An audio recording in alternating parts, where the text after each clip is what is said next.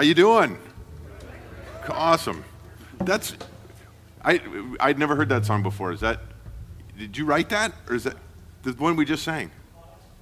Really? That's right from the first three verses we're going to look at today. I mean, somebody sat down one day and said, you know what, I'm going to use 1 Chronicles chapter 7 as a text for a song I'm going to write. That's pretty cool.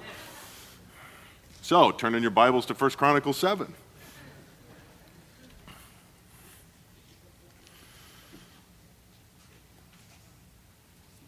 Second Chronicles chapter 7.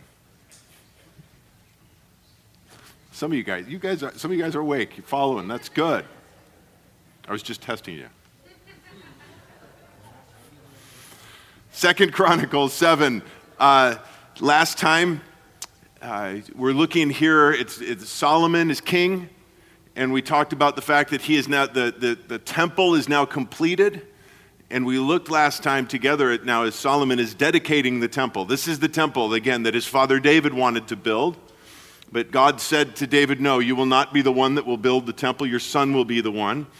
And so David, instead of moping about that and being upset, he set out, and the rest of his life, he gathered all of the materials, he made sure everything was in place so that when the time came for Solomon to build the temple, he simply needed to follow the plan that God laid out. And if you'll remember, I've referenced this a couple of times, David, when he's speaking to Solomon at the end of 1 Chronicles, he says to him, be strong and courageous, act, move forward with what has been given to you, follow the plan, and God will make sure it is seen through to its completion. And we saw that last time and noted that. Here it is, it's completed, just like God promised. Solomon overseeing all of this, and we saw last time the prayer of dedication that Solomon had prayed. And we saw now, as this is completed, and at the end of chapter 6, we begin into chapter 7. Now it says, now when Solomon had finished praying, fire came down from heaven and consumed the burnt offering and the sacrifices. And the glory of the Lord filled the house. The priests could not enter into the house of the Lord because the glory of the Lord filled the Lord's house. All the sons of Israel, seeing the fire come down and the glory of the Lord upon the house, bowed down on the pavement with their faces to the ground, and they worshiped and gave praise to the Lord, saying, truly, he is good. Truly, his loving kindness is everlasting. Again, it is hard to do, but try to put yourself into this situation. Again, remember, the masses are here. They have sent word out. This is the festival of tabernacles or booths that is being celebrated at this time. This is planned around here. People have traveled from all over the nation to come to this point, to the dedication of the temple. We don't even have estimations of how many people are present. And then we have this prayer of dedication that comes down, and then fire comes down out of heaven, and the glory of God enters the temple. I mean, just try to put yourself in there, and the awe and the wonder. But I'll tell you, as I look at this, I think that something that would be far more amazing to me than the fire coming down out of heaven is the fact that it consumed the sacrifice on the altar and it wouldn't consume me. Because imagine this moment. Imagine what is going on here. This prayer that is being prayed, this consecration of this temple, this dedication. And the people to consecrate set themselves apart. And we remember and we point out, and this is, I draw ourselves back to verse 30 of chapter 6. Remember when he says, speaking to God, he says, whose heart, speaking of our hearts, whose hearts you know, for you alone know the hearts of the sons of men. God, you alone know. I know how bad my heart is, but I don't know the half of it. Bible says the heart is deceitful above all else and desperately sick. Who can understand it? That word deceit, I've referenced that a lot. It's deceive. In order to be deceived, that means you believe the lie. So if our heart is deceitful, guys, we don't know the half of it. Our hearts we've convinced ourselves that we're okay, that we're standing all right. And again, so here we are in this situation. This is when the sacrifices were that what we're representing, that the sacrifice for our sin coming down, and instead of consuming me, it consumed the sacrifice. Praise the Lord, guys, that though the blood and the sacrifice of bulls and goats could never cover sin, as the Bible tells us, the perfect Lamb of God, his blood did. It tells us in Hebrews chapter 10, by this will we have been sanctified through the offering of the body of Jesus Christ once for all. Every priest stands ministering and offering time after time the same sacrifices which can never take away sins. But he, Jesus, having offered one sacrifice for sins for all time, sat down at the right hand of God, waiting from that time onward until his enemies be made a footstool for his feet. For by one offering he has perfected for all time those who are being sanctified. If you are a born-again believer here today, we stand sinless, blameless before God, perfected before him. We don't have to be worried about being consumed. We don't have to worry about facing the wrath because Jesus took it all for us. And as tying that together with what follows then, no wonder that their response is to fall down in praise, as should be ours continually. And crying out saying, truly he is good. Truly his loving kindness is everlasting. He is good. His loving kindness is everlasting. The sovereign, almighty, creator God, the immutable one, the one who cannot change. It's not that he chooses to be the same. He cannot change. It's impossible for God to be anything but holy and perfect and righteous and just. That one cares about you, cares about me. I don't know about you. Again, I'm blown away by that thought again. Just again, sitting out yesterday and looking up at the stars and the moon in the morning. It was just a beautiful morning the other morning. Just looking up there and thinking, who am I, God, that you'd be mindful of me? Just like the psalmist said. Just blown away by that amazing truth again. And not just that. Not just that he'd be mindful of us. Not that he'd care about us. But as we talked about even on Sunday, that he'd have compassion towards us enough to the point where he stepped out of his throne, out of his kingdom in heaven, came down here, became one of us, and gave his very life for us.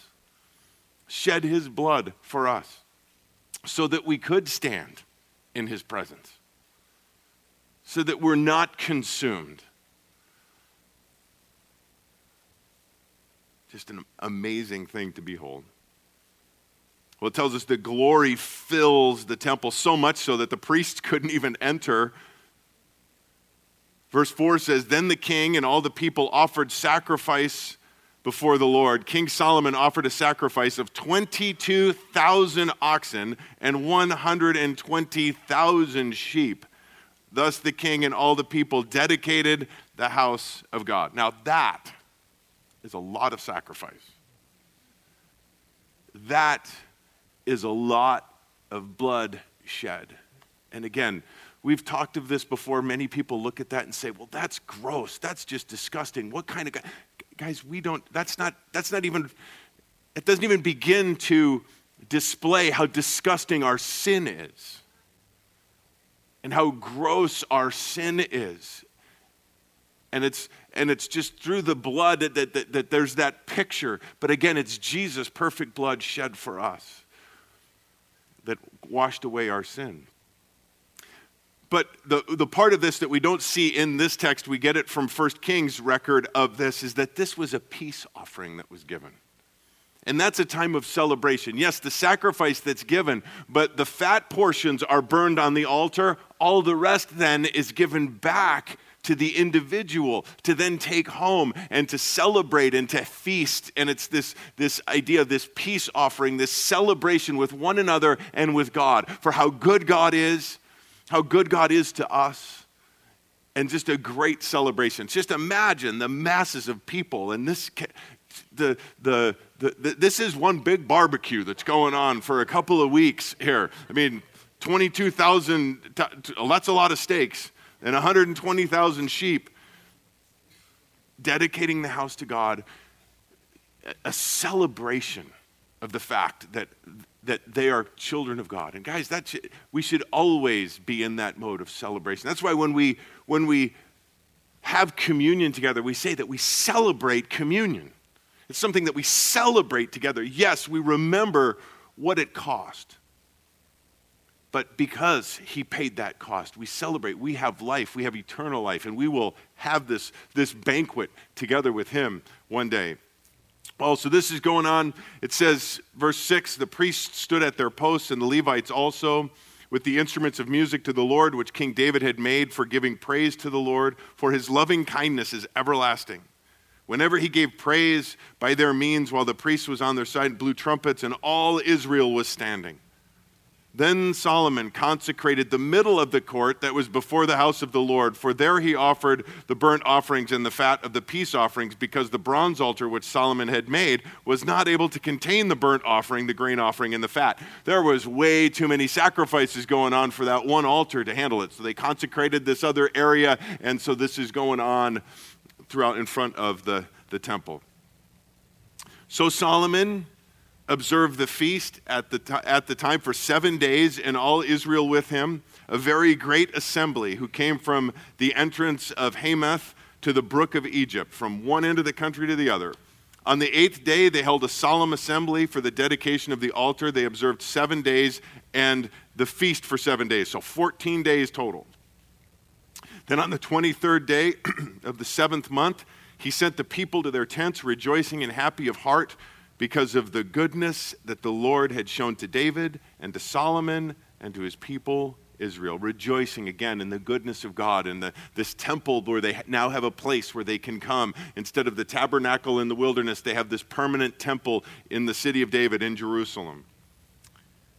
Thus Solomon finished the house of the Lord and the king's palace and successfully completed all that he had planned on doing in the house of the Lord and in his place. Again, just as David told him and just as God had planned, it's now completed. Verse 12, then the Lord appeared to Solomon at night. This is the second time, remember, that God is now appearing to Solomon. The first time, he asked him, what is it that you desire? I'll give you anything you wish. And Solomon asked for wisdom.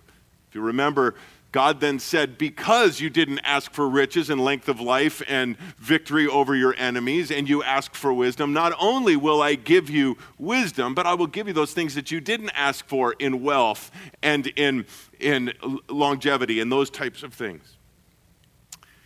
Then the Lord appeared to him this now second time at night and said to him, I have heard your prayer and have chosen this place for myself as a house of sacrifice.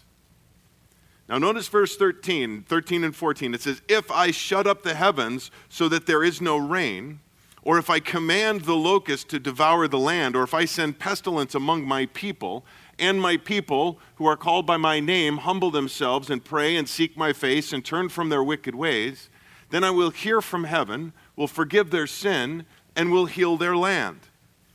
Notice, first of all, it says, if I shut up the heavens. If I command the locusts to devour, if I send pestilence, note, among my people.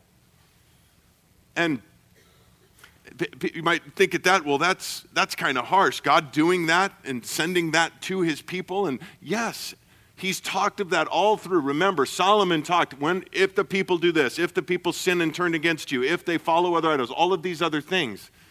And these things then happen here, and they finally do turn here from heaven. God is speaking to that right now. And he's saying, when I send these things, if they will then humble themselves. Again, God, understand that this is an act of correction in God. Hebrews chapter 12 says this. Starting in verse 4, you have not resisted to the point of shedding blood in your striving against sin. And you have forgotten the exhortation which is addressed to you as sons. My son, do not regard lightly the discipline of the Lord, nor faint when you are reproved by him. For those whom the Lord loves, he disciplines, and he scourges every son whom he receives. It is for discipline that you endure. God deals with you as with sons. For what son is there whom his father does not discipline? But if you are without discipline, of which we are all become partakers, then you are illegitimate children and are not sons. Furthermore, we had earthly fathers to discipline us, and we respected them. Shall we not much rather be subject to the Father of spirits and live? For they disciplined us for a short time as seemed best to them, but he disciplines us for our good, so that we may share in his holiness. All discipline for the moment seems not to be joyful, but sorrowful. Yet to those who have been trained by it, afterwards it yields the peaceful fruit of righteousness. His discipline comes with a purpose, and that is, again, to turn back, to bring people back to him. Again, if it just like an earthly father, we would think a father or a parent would be negligent if they just let their child continue on in bad behavior without disciplining. And the same is true with our Heavenly Father. And he says, notice, if that happens, when I do this, and my people who are called by my name, they humble themselves. They come to that point. Guys, that's what needs to happen when we are disciplined, when we have gotten us off track, when we have gone astray. And then we are disciplined by the Lord. The first thing we need to do is humble ourselves. Don't defend ourselves. Don't try to excuse ourselves. Don't try to come up with anything other than, I'm a sinner. And God, I am sorry. I have blown this. There is no excuse for that. I know better. Humble yourselves. Pray. Seek my face and turn from their wicked ways. It's not enough to just say, I'm sorry, I blew it. To turn, that is to repent, to turn from it, no longer going that path and turning back to the Lord. He said, then I will hear from heaven and will forgive their sin and will heal their land. We talked of this last week. Though this is written specifically to the Jewish people, speaking specifically to their condition and their situation as they would go through, guys, this is real for us. It's not the darkness's fault that it's getting darker, because light always overcomes darkness. It's the light's fault if the world is getting darker, and you and I are the light of the world. We reflect the light of Jesus. If it's getting darker outside, we can't blame the dark. We have to look at ourselves. And if we would humble ourselves, God, I'm not doing what I'm called to do. I'm not being the example that I need to be at home, in my community, in my workplace. Humble ourselves. Pray. Seek his face. Turn. He will. We will shine brighter.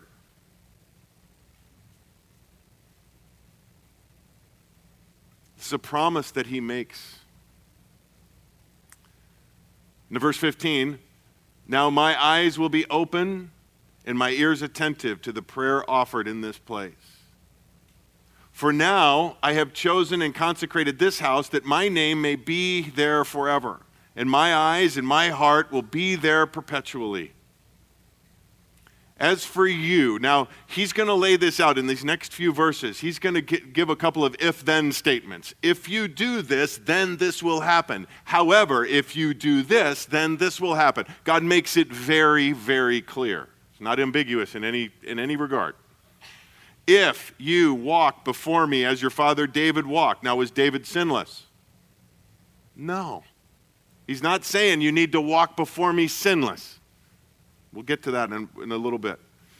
As your father David walked, even to do according to all that I have commanded you, and will keep my statutes and my ordinances, notice, then I will establish your royal throne as I covenanted with your father David, saying, you shall not lack a man to be ruler in Israel. But if you turn away and forsake my statutes and my commandments, which I have set before you, and go and serve other gods and worship them, then I will uproot you from my land, which I have given you, and this house which I have consecrated for my name. I will cast out of my sight, and I will make it a proverb and a byword among all peoples. For this house which was exalted, everyone who passes by it will be astonished, and say, why has the Lord done thus to this land and to this house? And they will say, because they forsook the Lord, the God of their fathers, who brought them from the land of Egypt, and they adopted other gods and worshiped them and served them. Therefore, he has brought all this adversity on them.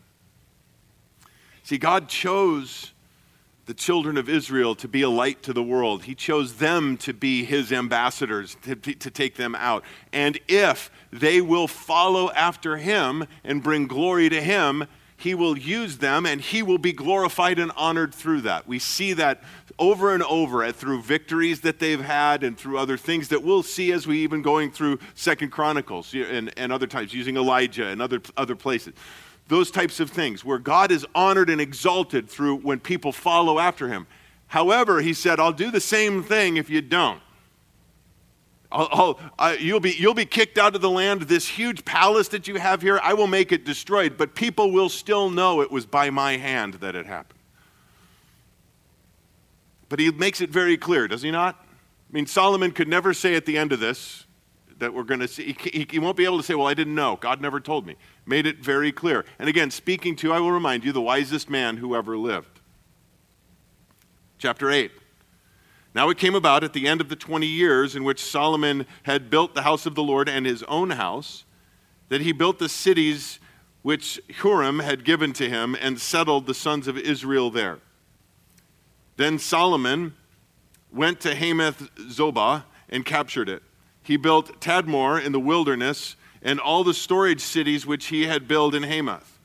He also built Upper Beth-horon and Lower Beth-horon, fortified cities with walls and gates and bars, and Baalath and all the storage cities that Solomon had, and all the cities for his chariots and the cities for his horsemen, and all that it pleased Solomon to build in Jerusalem and Lebanon and in all the land under his rule. So he's fortifying and building up all of these cities.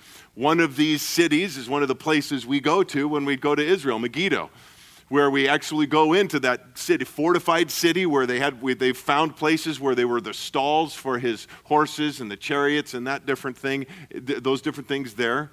He's going all around. Remember, this is a time of peace. There's only one battle recorded Solomon was ever involved in, and it's right there. We looked at verse 3, just this slight mention. He went and captured this one particular place. Other than that, it's a complete time of peace.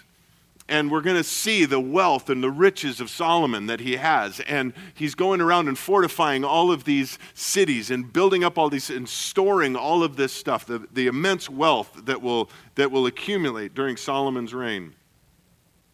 All of the people who were left of the Hittites, the Amorites, the Perizzites, the Hivites, and the Jebusites, who were not of Israel, namely from the descendants who were left after them in the land whom the sons of Israel had not destroyed as they were supposed to, them Solomon raised as forced laborers to this day. So he made them slave labor. They had to work for the Israelites, but Solomon did not make slaves for his work for the sons of Israel. They were men of war, his chief captains and commanders of his chariots and his horsemen. These were the chief officers of King Solomon, 250 who ruled over the people. Now, verse 11 says this, Then Solomon brought Pharaoh's daughter up from the city of David to the house which he had built for her. For he said, My wife shall not dwell in the house of David, king of Israel, because the places are holy where the ark of the Lord has entered. Now, again, we're looking at in 2 Chronicles. And as we mentioned when we first started in 1 Chronicles, this is written to the Jewish people after they have returned from exile in Babylon. This is all ancient history to them. And they understand why it is that they were taken away into captivity because of idolatry, because of not following after God's commands, all of those things. They understand that. And it's interesting when we read the record here of Solomon's life, because very, very little of his fall away is recorded at all in 2 Chronicles. We're going to look at it in a second in 1 Kings. But here we see, it's interesting because it's not as though Solomon didn't understand that something was wrong. he married this daughter of Pharaoh, something he was not supposed to do. The king was not supposed to marry outside of the Jewish people, but he did. He married an Egyptian woman. And he knew it was wrong. He knew it. Notice he said he had to build her another house far away so that it's not near the temple, because he says that this place is holy. He knew that that was wrong. But instead of dealing with the issue of sin, he just said, you know what?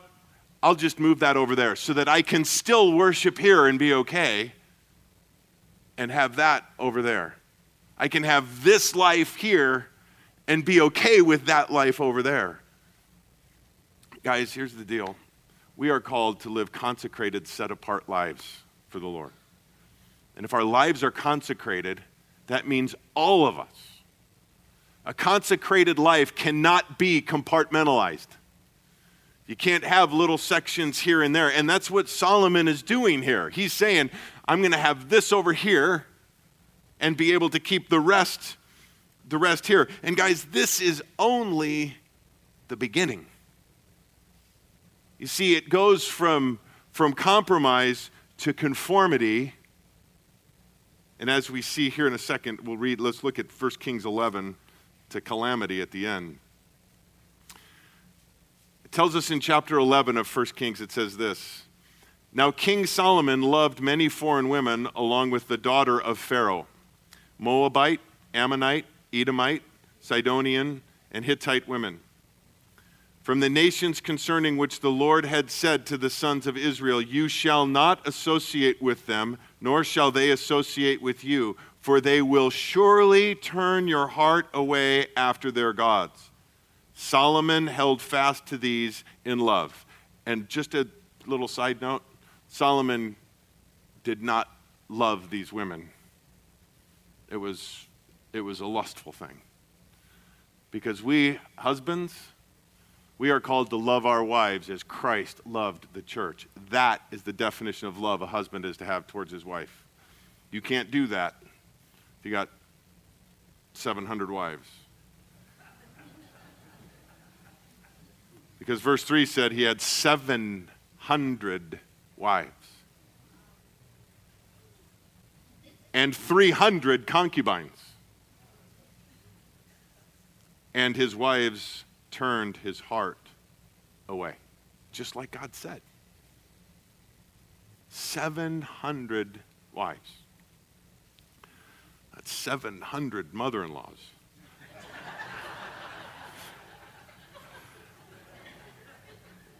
I struggle with the wisest man who ever lived every once in a while with the, but no, just kidding. Just kidding, mother-in-laws out there.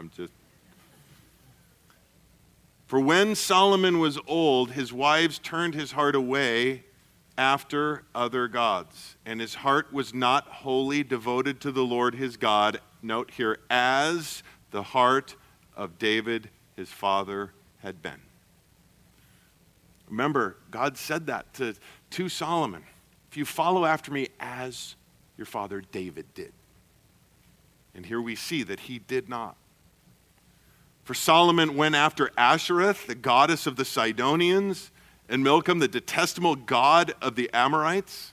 Solomon did what was evil in the sight of the Lord and did not follow the Lord fully as David his father had. Then Solomon built on a high place Chemosh, the detestable idol of Moab, on the mountain which is east of Jerusalem. And for Molech, the detestable idol of the sons of Ammon. Molech is the god, as we've talked of before, that had this big fat idol god that had the arms that would stick out, and they would heat this idol up to where it was glowing incandescent, and then they would put babies in his arms and sacrifice babies. Now, we don't know that happened with Solomon, but that's Molech. That's how far away it went. Tells us then that now the Lord was angry with Solomon because his heart turned away from the Lord, the God of Israel, who had appeared to him twice and had commanded him concerning this thing that he should not go after other gods, but he did not observe what the Lord had commanded. So the Lord said to Solomon, because you have done this, you have not kept my covenant and my statutes which I have commanded you, I will surely tear the kingdom from you and will give it to your servant. Nevertheless, I will not do it in your days for the sake of your father David, but I will tear it out of the hand of your son. However, I will not tear away all the kingdom, but I will give one tribe to your son for the sake of my servant David and for the sake of Jerusalem, which I have chosen." So we'll look at that more as we continue on with Solomon's son and as that continues. But we see here that just this thing that just started as, okay, well, it's just this one area, it's just this one thing, and if I take it and I move it over here, I can still have this part of my life and still I'm still fully devoted to God. It's just this little thing over here. And if I move it far enough away, I won't have to think about it. Nobody else will see it, and I'm still good. Guys, we can't do that. To be fully devoted to God means every aspect of our life. Everything in our life, devoted, consecrated, set apart for Him. And we have to be careful because, again, our hearts can deceive us. We can end up in a place where we think we're okay with certain things and we can justify certain things. We're going to see in a moment that no doubt Solomon thought that if he did enough sacrifices and followed that procedure correctly, that would take care of the problem, but that doesn't take care of the problem. Again, the author of Hebrews says this in Hebrews chapter 3, "Take care, brethren, that there is not in any one of you an evil, unbelieving heart that falls away from the living God. But encourage one another day after day, as long as it is still called today, so that none of you will be hardened by the deceitfulness of sin." Guys, we need to make sure that there is nothing in us, even a little bit, that, notice he said, an evil, unbelieving heart. That thing in us that perhaps doesn't fully embrace or believe or it goes all the way back to the beginning, all the way back to when the serpent came to Eve, when Satan came to Eve. Did God really say? Did he really say that? And if he really said that, is that really what he meant? And if you do it, you really think you're going to die? And an evil, unbelieving heart is any heart that doesn't, again, believe what God says, doesn't trust, and moving away from that and starts just a little bit, just a little drift. Nobody ever jumps all the way off. It's just a little drifting, just a little bit. Before you know it, how did I get over here? So we need to examine ourselves, but guys, we also need to encourage one another. I love this. Encourage one another day after day so that no one will be hardened by the deceitfulness of sin. That's why it's so important. That's why fellowship's so important. People say, you know what, I don't go to church. I do church online. Where's your accountability then? Your computer isn't going to keep you accountable. Your computer isn't going to watch after you and encourage you. That's why fellowship is so important. I hope that you don't come to church ever just to come in, sing a couple songs, hear a message, and skate out. Guys, we're supposed to fellowship. We're supposed to encourage one another. We're not supposed to do this thing alone. First of all, we need to strengthen one another. But again, the deceitfulness of sin. How do you know you're being deceived? You don't. That's the point of being deceived. You believe it. You think it's okay. And to have those other people around you that says, hey, man, what's going on here? Have people close enough to you that can ask you those things. And when are we supposed to do that? I love this. I mean, this as long as it's still called today. So what is it? Today. So, and as soon as it stops being today, then you can stop doing that.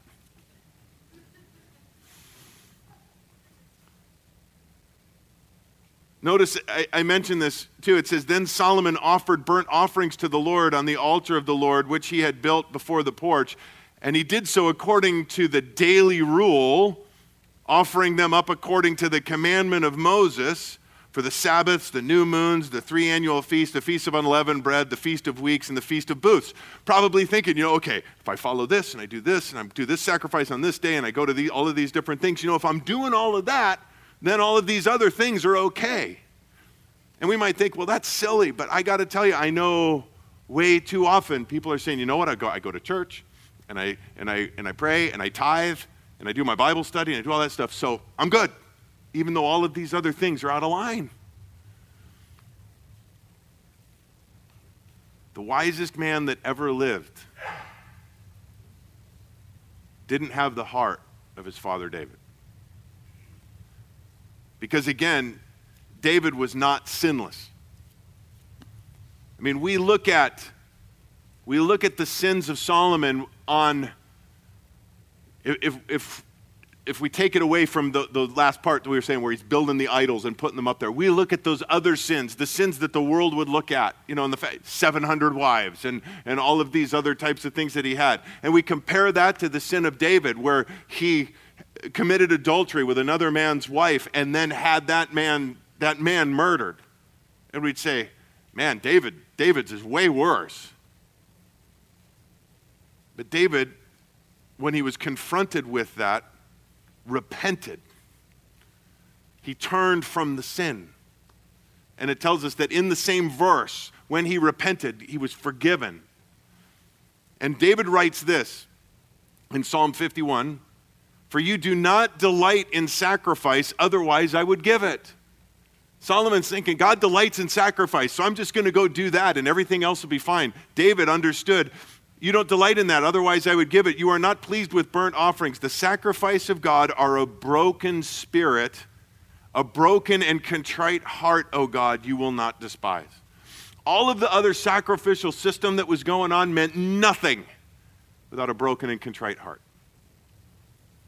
To think that I can live like this all the week long and go make my sacrifice on the weekend and be okay. Guys, that is a recipe for disaster and absolute misery. It's interesting when we look at that. There was no Old Testament sacrifice available for adultery and murder. The death penalty is what you got for that.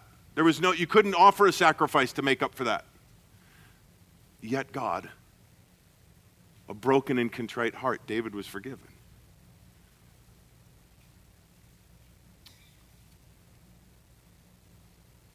Well, verse 14, now, according to the ordinance of his father, David, he appointed the divisions of the priests and their service and the Levites for their duties and the praises and the ministering before the priests according to the daily rule, and the gatekeepers by the divisions at every gate, for David the man of God had so commanded.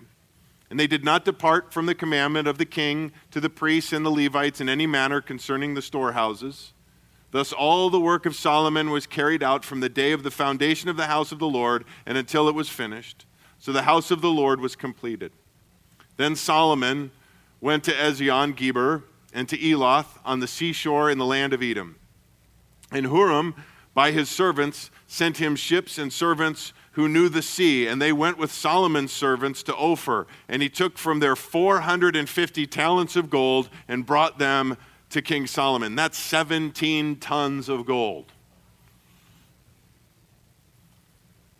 And that's just the tip of it, as just the massive amounts of wealth that are accumulated. Chapter 9, now when the queen of Sheba heard of the fame of Solomon, she came to Jerusalem to test Solomon with difficult questions.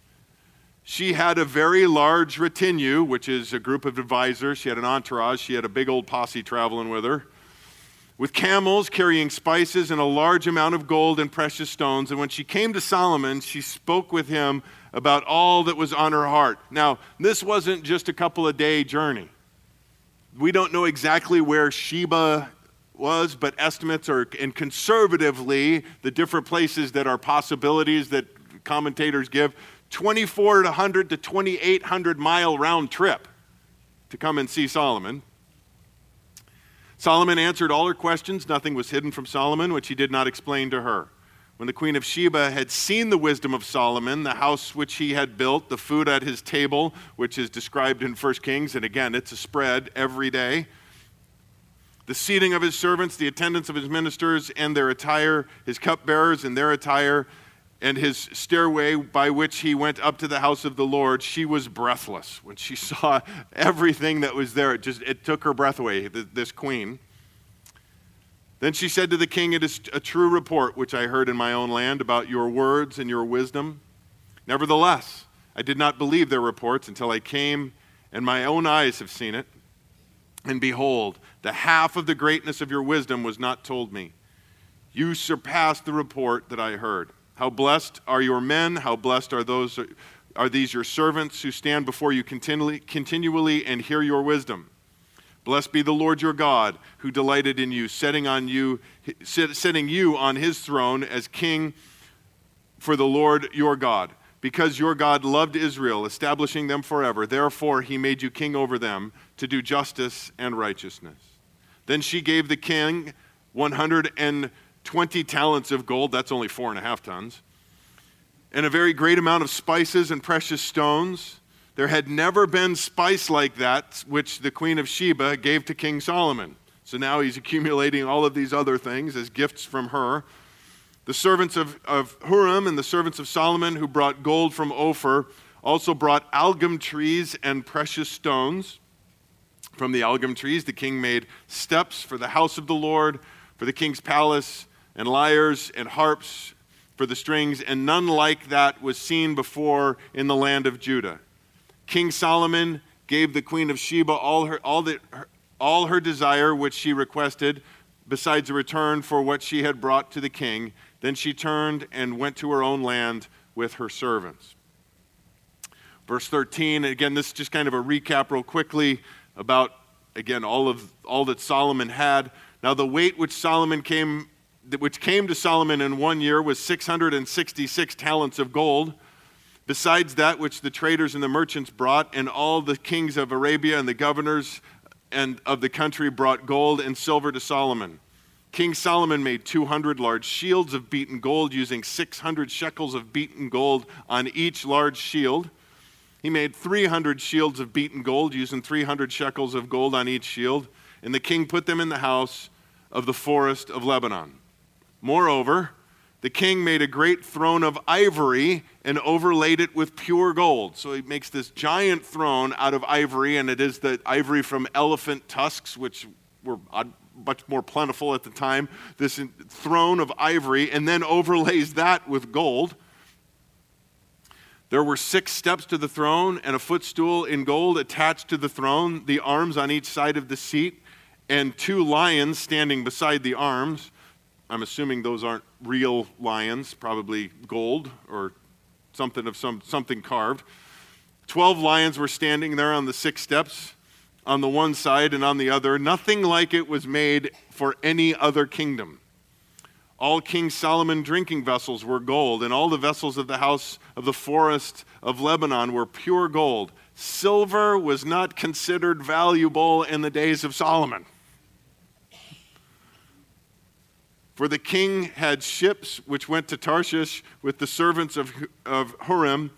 Once every 3 years, the ship of Tarshish came bringing gold and silver and ivory and apes and peacocks. He didn't have Discovery Channel back then, so he brought it to him. So King Solomon became greater than all the kings of the earth in riches and wisdom. And all the kings of the earth were seeking the presence of Solomon to hear his wisdom, which God had put in his heart.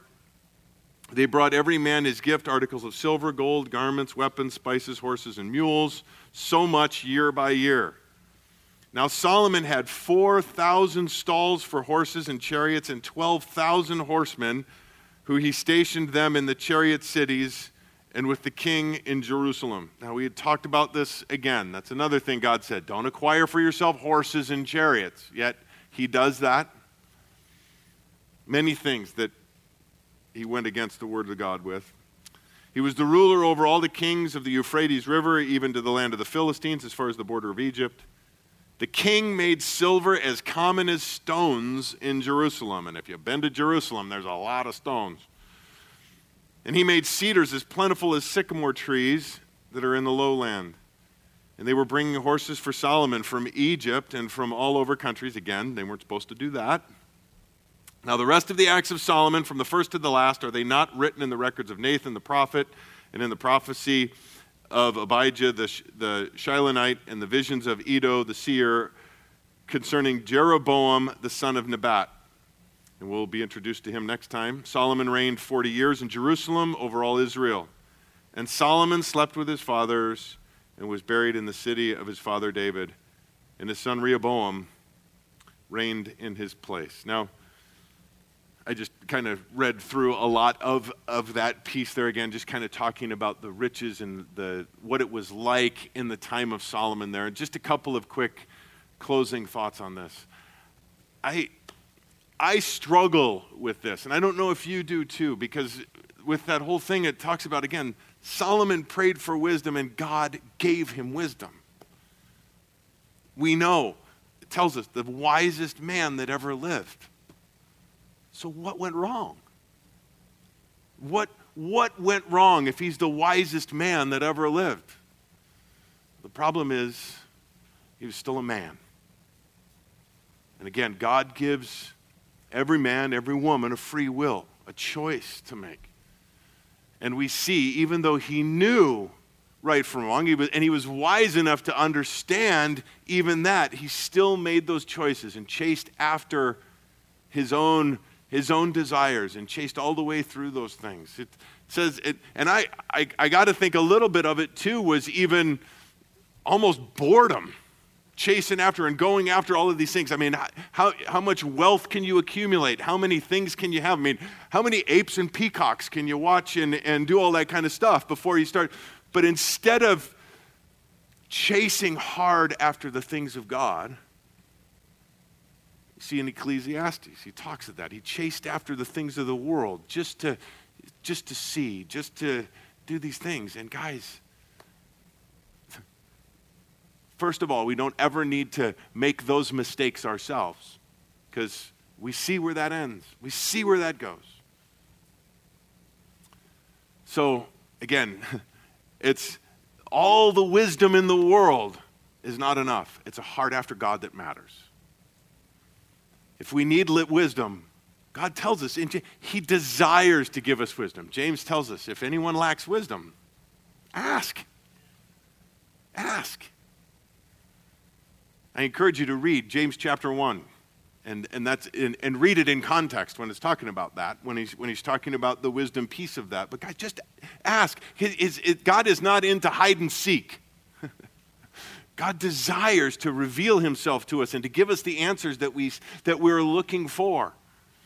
But instead of just being like Solomon and saying, here you go, a lot of times what happens is, again, reading it in context in James chapter 1, we're going to learn through trials and different things, and we're going to learn lessons as we move through that. But the other thing that strikes me in this is we look at Solomon and we see his riches, his grandeur, his everything. I mean, he lived at the top of the proverbial food chain. I mean, he had everything. He was the king. But when the greater than Solomon chose to come, the King of Kings, he didn't come like Solomon. He came as a baby born to a couple of peasants, poor, broke people. He didn't come in the lap of luxury. He came, and as he grew, he said, I don't even have any place to go and lay down my head, so that he can relate to everything you and I go through. If he came like Solomon, how many of us can relate to anything Solomon's dealing with? He can't relate to us. He could never relate to us. Never had to worry about anything. How am I going to take care of this bill, or what am I going to do with this, or what am I going to put on the table tonight to eat? And he never had to worry about any of those things. Everything was all there for him. The Bible tells us because the greater than Solomon, Jesus, when he came, he became one of us, so that he can relate to whatever it is that we're going through. He experienced all of those things, so that when we go to him, we don't have a high priest who can't understand what we're going through, but one who suffered, one who went through it all, yet without sin.